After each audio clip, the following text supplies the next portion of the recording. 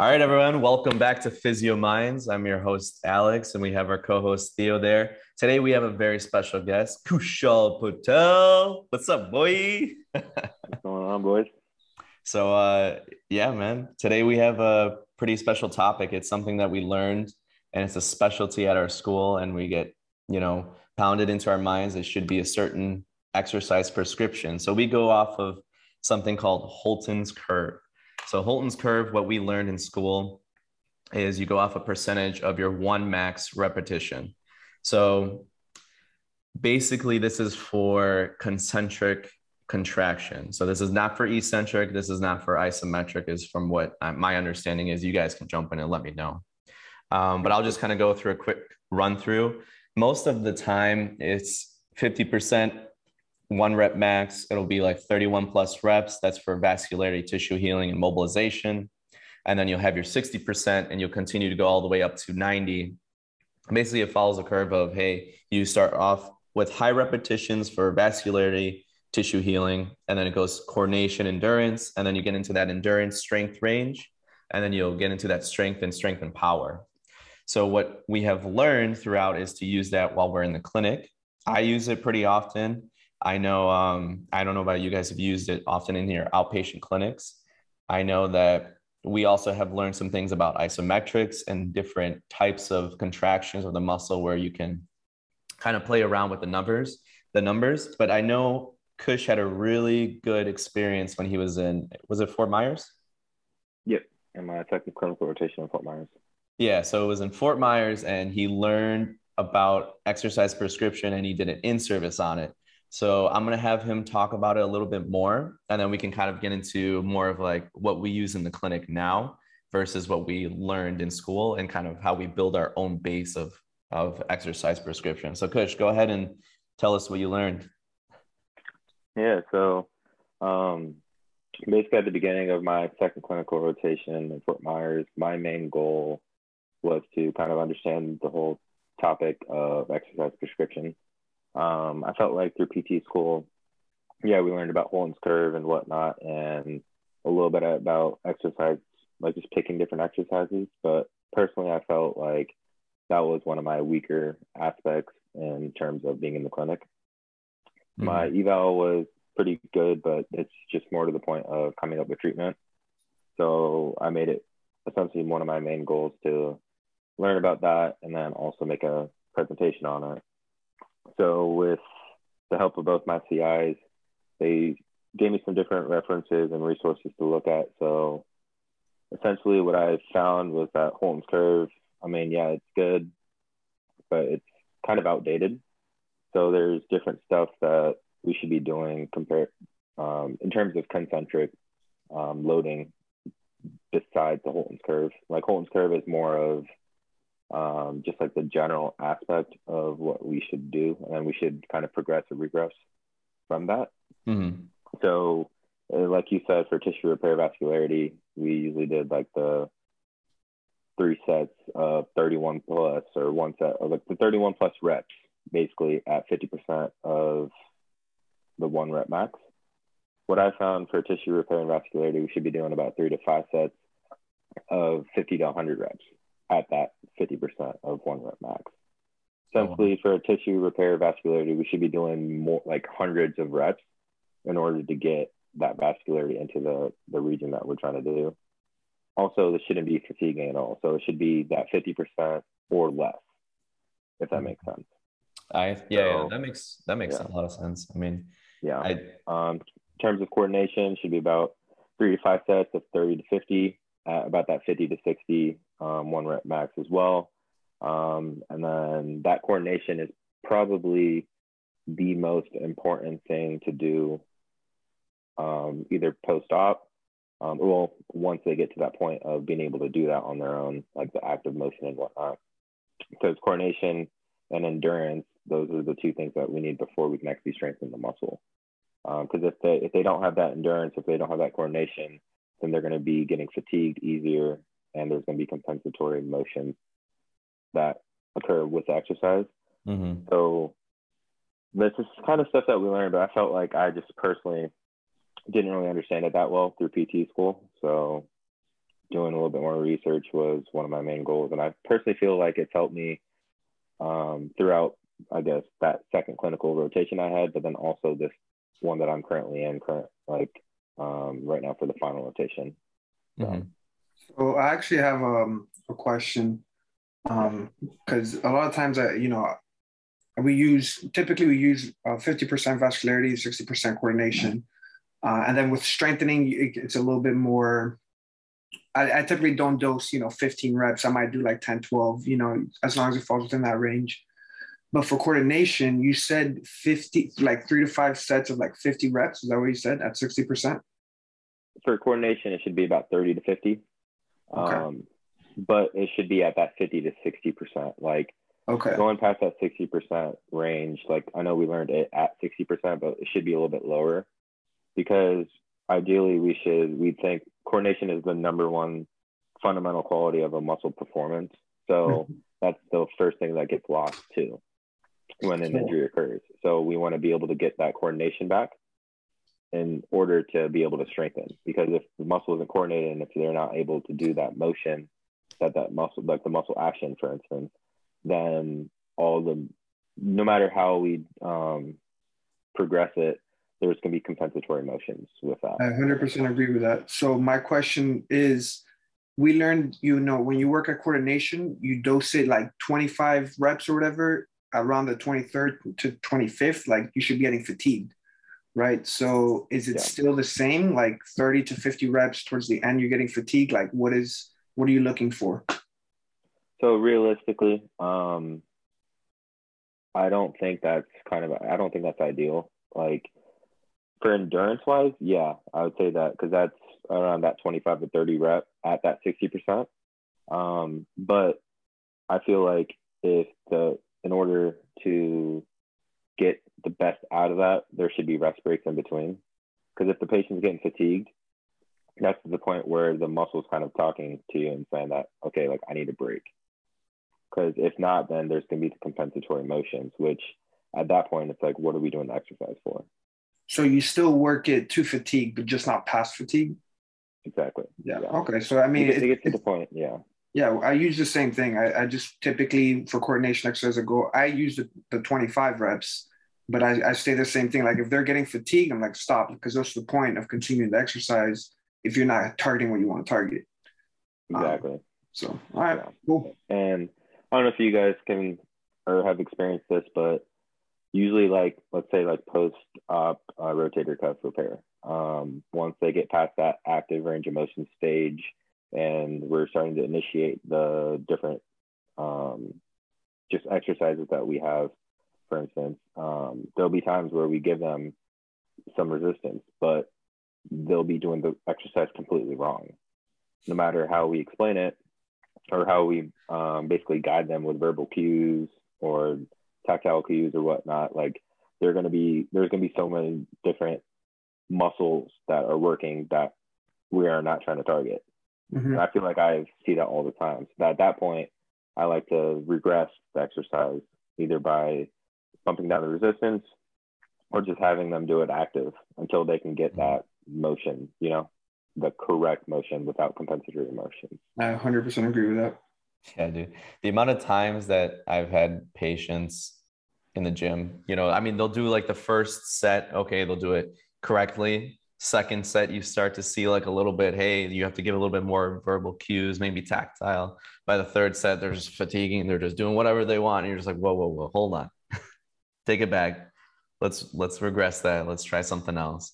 And then they're like, no, I'm fine. I can do this resistant, especially the older males. I mean, and that's why it's important to just keep your eyes on your patient. Like, you don't just like for me, like one of the things I struggle with is like delegating exercises sometimes, because like I'm a perfectionist, right? Like I need the exercise to be perfect, targeting exactly what I want to target, no compensations, all this. So like when I give it to, just either a tech or whatever, someone that at least I don't have that trust with. And I'm just always looking over, right? Like I need to see the exercise and then I have to go over and make modifications. So yeah, honestly, with that compensatory stuff, like at that point, they shouldn't be doing that exercise. If they can't do it correctly, you regress. And I think that's skilled as well. And I think that's also a key point of like what Dr. Brady always used to say, like, it depends. Like, there's no real perfect exercise for a patient. Like, it really depends on how they're presenting, but then also how they, like, because they could be doing it one day, they'll come in and they'll be able to do a certain resistance for so many reps. The next day, though, it could come in and it could be completely off. So we as skilled clinicians and soon to be doctors of PT should be able to identify, okay, patients are unable to do it today. So how are we going to modify their plan of care or their treatment based on that? Which personally, I feel like I've gotten a little bit better with throughout at least near the end of my second clinical rotation, but then especially with this rotation, because I have also times where I have to delegate exercises to our aides or PTAs or whatnot. And I'll look back and the patient will be completely doing it like wrong. Or even I'll be treating the patient and I'll be like writing a little bit of some notes. And I'll go back to look at what the patient is doing and they're just completely doing it wrong. And I'm like, I literally just explained how to do it. You know what's funny about this? Like, I know we said PT, like PTAs and PT techs, whatever, but like honestly, one modification exercise changes the exercise completely, right? And I had this experience in the clinic the other day. I put a patient, you know, it was like 9 months post like Achilles repair, right? Put him on a leg press, like a shuttle press or whatever it's called. And I wanted to improve dorsiflexion of his ankle, right? So I put his knees, basically I played with the angle, the position of his foot in relation to his knee. And then I had another physical therapist come by. He's like, oh, and super smart guy, was super knowledgeable, but he had no idea what we're doing, who this patient is, what we're trying to work on. And he changed the angle of the leg press, you know, to make it 90-90, so better alignment, this and that. He sat there and he lectured us about, like me and my CI, he lectured us about like, oh, why it's supposed to be this way, the force couples and this and that, biomechanics. He left me, and like at the end of the day, like that wasn't the exercise that we wanted anymore. The patient was getting no benefits in dorsiflexion. He was working, sure, he was working his quads and glutes, which is great, but those were already strong. You know what I mean? Like it wasn't like a target intervention. So I'm just like, okay, like let's discontinue this exercise. There's no point anymore. So what I want to get with that, it's not just like PTAs and techs or whatever. PTs can mess you up too. Like if they don't know what the exercise is being used for and what the modification to the exercise that you've made, like they can easily like make a pointless exercise, whether it's compensations or just a pointless exercise for this patient, you know? Yeah, no, I agree, man. It's crazy because you say PTs, PTAs, and techs, and by all means, man, I love them all. They're all very knowledgeable in their own way.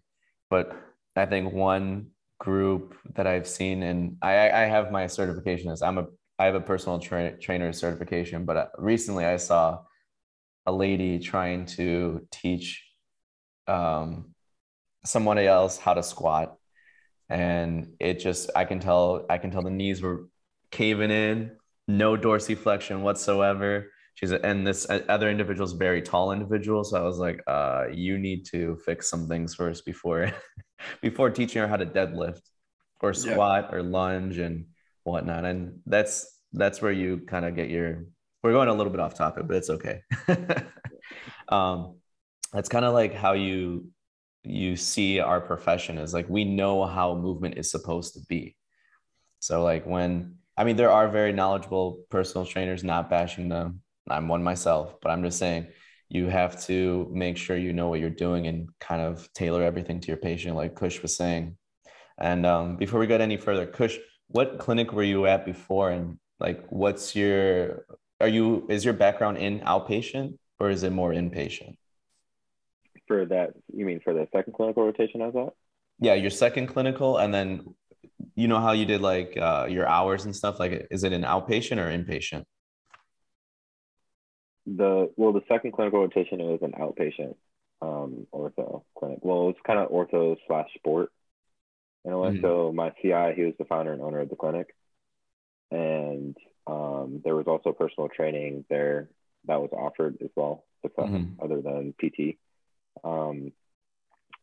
But is that where you're at? Yeah. So what was that second clinical? And then before going into PT school, like what was your background in? Were you more sports? Were you more geriatric, or like where did you do your observation hours? Yeah, for the most part, I was in outpatient ortho. That's always essentially been my interest. One of like my main, like I never really had experience in it, but was to do like outpatient sports and work with athletes and whatnot. So my second rotation, I was able to do that a little bit as well. So that was pretty cool. But yeah, most of my hours were through outpatient ortho.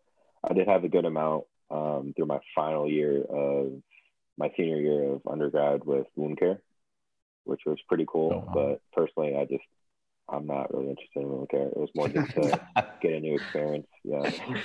No, I feel you. I like wound care. I like inpatient, but I'm also very interested in the outpatient stuff. I don't know. I'm a nerd, dude. I love it all. Hey, I mean, that's good. And profession like that we're about to get into, it's realistically like you can choose. Like it's not like you have to pick, you have to be, like you have to be outpatient ortho. Like you have options, which is awesome. No, you can do both at the same time. Honestly, you could work as an outpatient ortho and then per diem on the weekends and like inpatient. Yeah, that's good money out there too for the weekends. Yeah, dude, I thought about it a lot. I'm just like, oh, I could do outpatient, like sports or outpatient neuro / ortho, and then go in on the weekends and inpatient. Yeah. So we got way off topic. Just to bring us back a little bit. I know like Holton's curve and all this stuff that we've been talking about is concentric exercise. So that's a very like important distinction to make. We haven't talked about eccentric exercise, isometrics, all that stuff. And one thing that I wanted to mention since we're talking about exercise dosing is the importance of isometrics. So, and I use them all the time. Like what isometrics help me do is activate the muscle before I strengthen it, because what sense does it make to strengthen a muscle that's not turning on, right? So you can see someone walk, you see a Trendelenburg pattern in their gait, which basically what that means is they're walking, their hip drops every time, kind of like that Beyonce booty. Shake it. Yep. So, and then you do these isometrics for the, the glute med, whatever, super simple, just push into my hands, whatever. And all right, let's get up and walk. And then you see them get up and walk, and all of a sudden Trendelenburg is gone just because from activating that muscle, right? Mm-hmm. So the point I'm trying to make is we weren't really taught that in school, like, activate using isometrics and all that. It was always just kind of like, oh, there's a weak muscle, strengthen it using Holton's curve, whatever. So just being able to utilize isometrics first, target the muscles that you want to strengthen, make sure they're activated, make sure, it's all tissue like preparation, right? Mm-hmm. Make sure they're activated, they're working. And then you go into, your clamshell exercise, any sort of strengthening for the hip or whatever you want to target. So there's like a sequence to these things, right? And you follow Holton's curve or the dosage that Kush was mentioning. Yeah, for sure. Speaking on isometrics, personally, like one of the main things, like I use isometrics all the time, like you said, like especially for tendinopathies. Personally, like the first thing, because we learned, eccentric loading for tendinopathies is great, which it is, but there's a time and place for eccentrics as well. Like you said, if the patient is in real pain, because like most of the time, if it's a tendonitis and if they're still in that like acute subacute phase, we don't want to be doing eccentric loading right away. So starting off with that isometric loading, I try to do like 15 to 20 reps, and I try to do at least 50 to 75% of that muscle contraction in that way, or in the action of that muscle that we're trying to target, that regardless if it has a tendinopathy or not. But I just feel like, waking up that muscle prior to loading it, either eccentrically, concentrically, whatever it is very important, because if not, then it just gets really sloppy, and it could lead to also compensatory motions, which I've seen prior as well.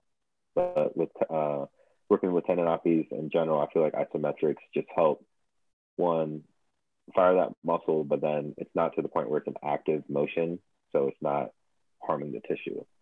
Mm-hmm. But so I feel like isometrics are really important. I feel like I've been using them quite often compared to what we learned in school. I feel like we never really talk about isometrics that much. I use them for pain all the time too. Like just, let's contract this muscle, see if we can improve the function, improve the blood flow a little bit, Yeah. And then you just reassess. All right, where's your pain at now? Okay, drop 2 points. Okay, great. And that I've mentioned it twice already. Like I always reassess, right? Like I do my assessment. I pick what is the best intervention. I perform the intervention, then I reassess. Did that intervention work? Did it not work? Should I try something else?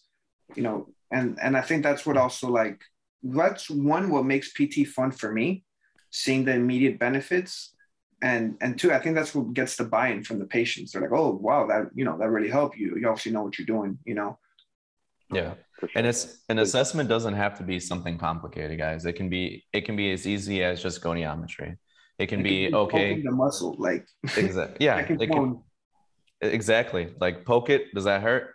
Yeah, it hurts. Okay, let's try doing a couple leads now. Okay. How about now? Does it hurt? No, doesn't hurt anymore. Nope. So it's easy as pain, goniometry. I mean, you can do basically goniometry meaning range of motion. You can do. I like task analysis. I like task analysis, like gait. Yeah. Let me see you do a sit to stand, a single leg squat. I like functional things like that too. Yeah. And you can see immediate improvements. They're like, oh, you know what? That didn't hurt, and it felt way easier just from doing like one activation of a muscle. And you're like, okay, cool. Like now let's strengthen it so it stays that way. That's the other thing, dude. You gotta make sure they continue their exercises when they go home. Yeah, that's a big part. And I'd say also speaking on kind of what Theo was talking about doing more functional related stuff. That was another thing that I feel like I learned pretty well during my second rotation, was just learning how the therapists at that clinic kind of operate and think, because they use more functional related exams. So like, for instance, they have a functional assessment for the hip. So instead of just doing active range of motion on the table, because if a patient, for instance, has like hip pain or whatnot, and if you get them on the table and if their range of motion is pretty good, it's like, all right, well, what's going on? That's not really functional at all, because they're not in that open kinetic chain at all times. Right. So doing it while they're standing up, doing like different motions of the hip, so like flexion, extension, internal, external rotation, abduction, adduction, while they're in that closed kinetic chain position, you'll be able to tell differences. Like there will be times where I'll do, like if it's like a back screen, I'll do the lumbar, like active range of motion, obviously, but then I'll also do a quick hip assessment as well, because if the hips aren't working, then that could also lead to low back pain. One of the main things my old CI would say was, all right, like most musculoskeletal related conditions or impairments are due to either impairments of the thoracic spine, hip, or ankle foot. So just even watching someone walk, like if they got flat foot compared to high arch, like that could change the biomechanics to the knees, to the hips, to the low back, and up the chain, if that makes sense. Yeah, actually, I really appreciate you saying that, because me and Alex literally had an episode about this. Like people will be coming to the clinic like, oh, my knee hurts, and I'm here checking their ankle and their hip, and they're like, no, the pain is at my knee. And I'm like, yeah, but like that's just a symptom, right? Like it's not the source of your pain. So I appreciate you saying that. Yeah, honestly, that's so true, dude. Yeah, and I've kind of incorporated that throughout my eval process, and I feel like I missed so much stuff. I would have missed so much stuff prior if I didn't look at that stuff, Yep. Exactly. So we're just going to wrap up a little bit. So for your prescription that you have, for your exercise prescription that you have, is there a way that we can, if people wanted it, like your in service, is there a way that we can send that to people, or the research articles, you can send it to me and then I can kind of put something a little bit together? Yeah, for sure. I got a whole presentation. Do you have it? Do you have it in like a chart format, like kind of how we have Holton's, or? So I didn't do that yet. That was one of my things that I wanted to do. I just because I'm thinking what would be cool will be cool if you would get like a chart like that and just make like an Insta post about it. Yeah. Post it with just the chart, like, new and like with like a little reference, like, No, yeah, for sure. Because we scientists. I've got, yeah.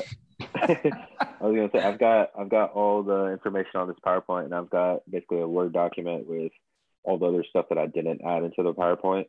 But one of my things I wanted to do for that in service was also make like a little cheat sheet, like you were saying. Yeah. But I wasn't able to get to that. So that's one thing that I want to kind of work on. So when I get some free time, I'll probably try to make up something like that, and then I'll try to post it or send it to you guys. Yeah, absolutely. So you got some homework for us, right? Yeah, we'll put in the pressure. And I want you to reply to 2 peers. Okay. AMA format. AMA, baby. Oh man, that's cool. All right, guys. So right now we're just gonna wrap up a little bit. Thank you, Kushal, for coming on and talking about exercise prescription. If you guys have any questions, comments, or concerns, any ideas at the end of the day, you guys can DM us. You can email us. If you want to get in contact with Kushal Patel, that's with a big K, you can just contact us and we can get you in contact with him. As you know, I'm your host, Alex. We have our co-host, Theo. Kush, any last words? You want to say anything? Not really, man. I mean, appreciate you guys having me today. It was good catching up with y'all. It's been a minute, so yeah, absolutely. Yeah, absolutely, man. It was a good time. I had a good talk. This is a very big topic in PT, and I think that's something that we should all take into consideration as other people's perspectives, because as you're in the clinic, you're continuously learning as a clinician, and you don't know what you don't know. And this is something I didn't know until Kush and I, we were talking, we were out to dinner, and he's like, hey man, I have a new exercise prescription. That's kind of how this thing came up. So one last thing. One of also the main reasons I wanted to do this was because I don't know if you guys can correlate, but I feel like everyone in my clinic, they'd always be like, oh, do 3 sets of 10 of this. Bro.